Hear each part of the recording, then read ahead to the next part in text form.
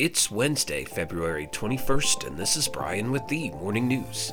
Give us 5 minutes and we'll give you the headlines you need to know to be in the know. The Supreme Court on Tuesday turned down a case seeking to block selective public schools from using race-neutral admissions policies that conservative activists argue are illegally designed to increase Black and Hispanic enrollment.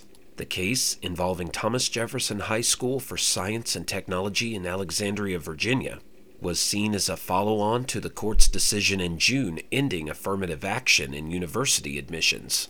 It more directly involved a 2007 ruling that barred school boards from promoting integration by using race as a factor in pupil assignments, but that suggested officials could consider the racial impact of broader policies such as where to build new campuses. Tuesday's order, which, as is typical, was unsigned and provided no explanation, leaves school authorities free to pursue measures that may promote integration without classifying individual students by race.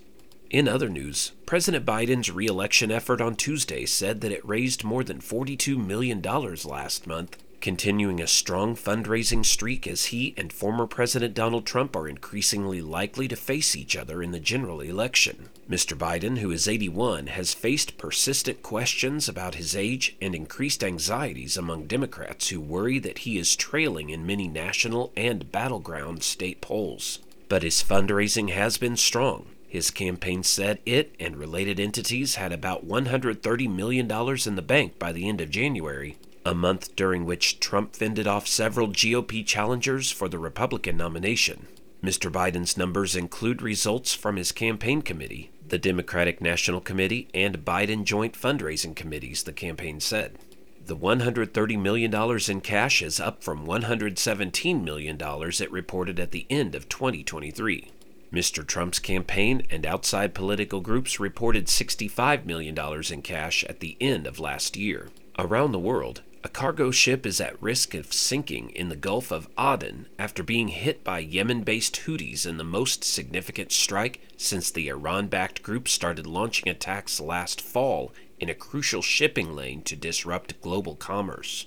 The increasingly audacious attacks come despite weeks of U.S. airstrikes and highlights the challenges of deterring the group, which is seeking to transform itself from a marginal player among Iran-aligned forces into one of the Middle East's most formidable militant groups. Persistent Houthi strikes are raising new questions for the Biden administration about how to bring the attacks to a halt and prevent the continuing war in the Gaza Strip from fueling a more destabilizing regional conflict. Back in the U.S., Amazon.com is officially joining the blue chips. The online retail powerhouse will be added to the venerable Dow Jones Industrial Average at the start of trading Monday, succeeding Walgreens.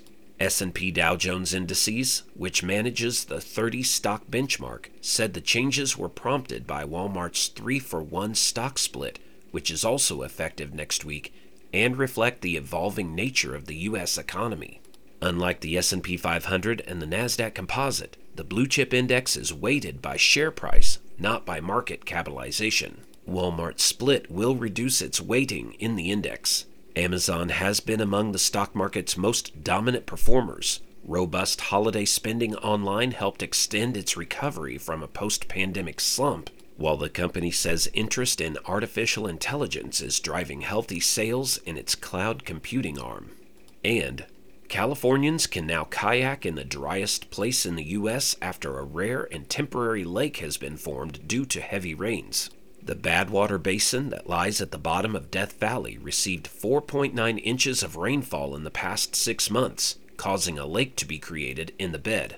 The newly formed lake is informally known as Lake Manly and is about 6 miles long, 3 miles wide, and 1 foot deep.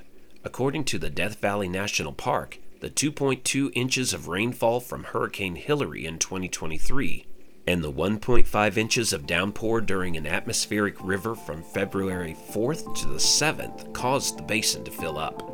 On an average, Death Valley receives about 2 inches of downpour every year. Now you know, and you're ready to go with the Morning News. Share this with a friend and subscribe to us wherever you listen to your favorite podcast. You can also sign up for our newsletter at themorningnews.com. Thank you for listening.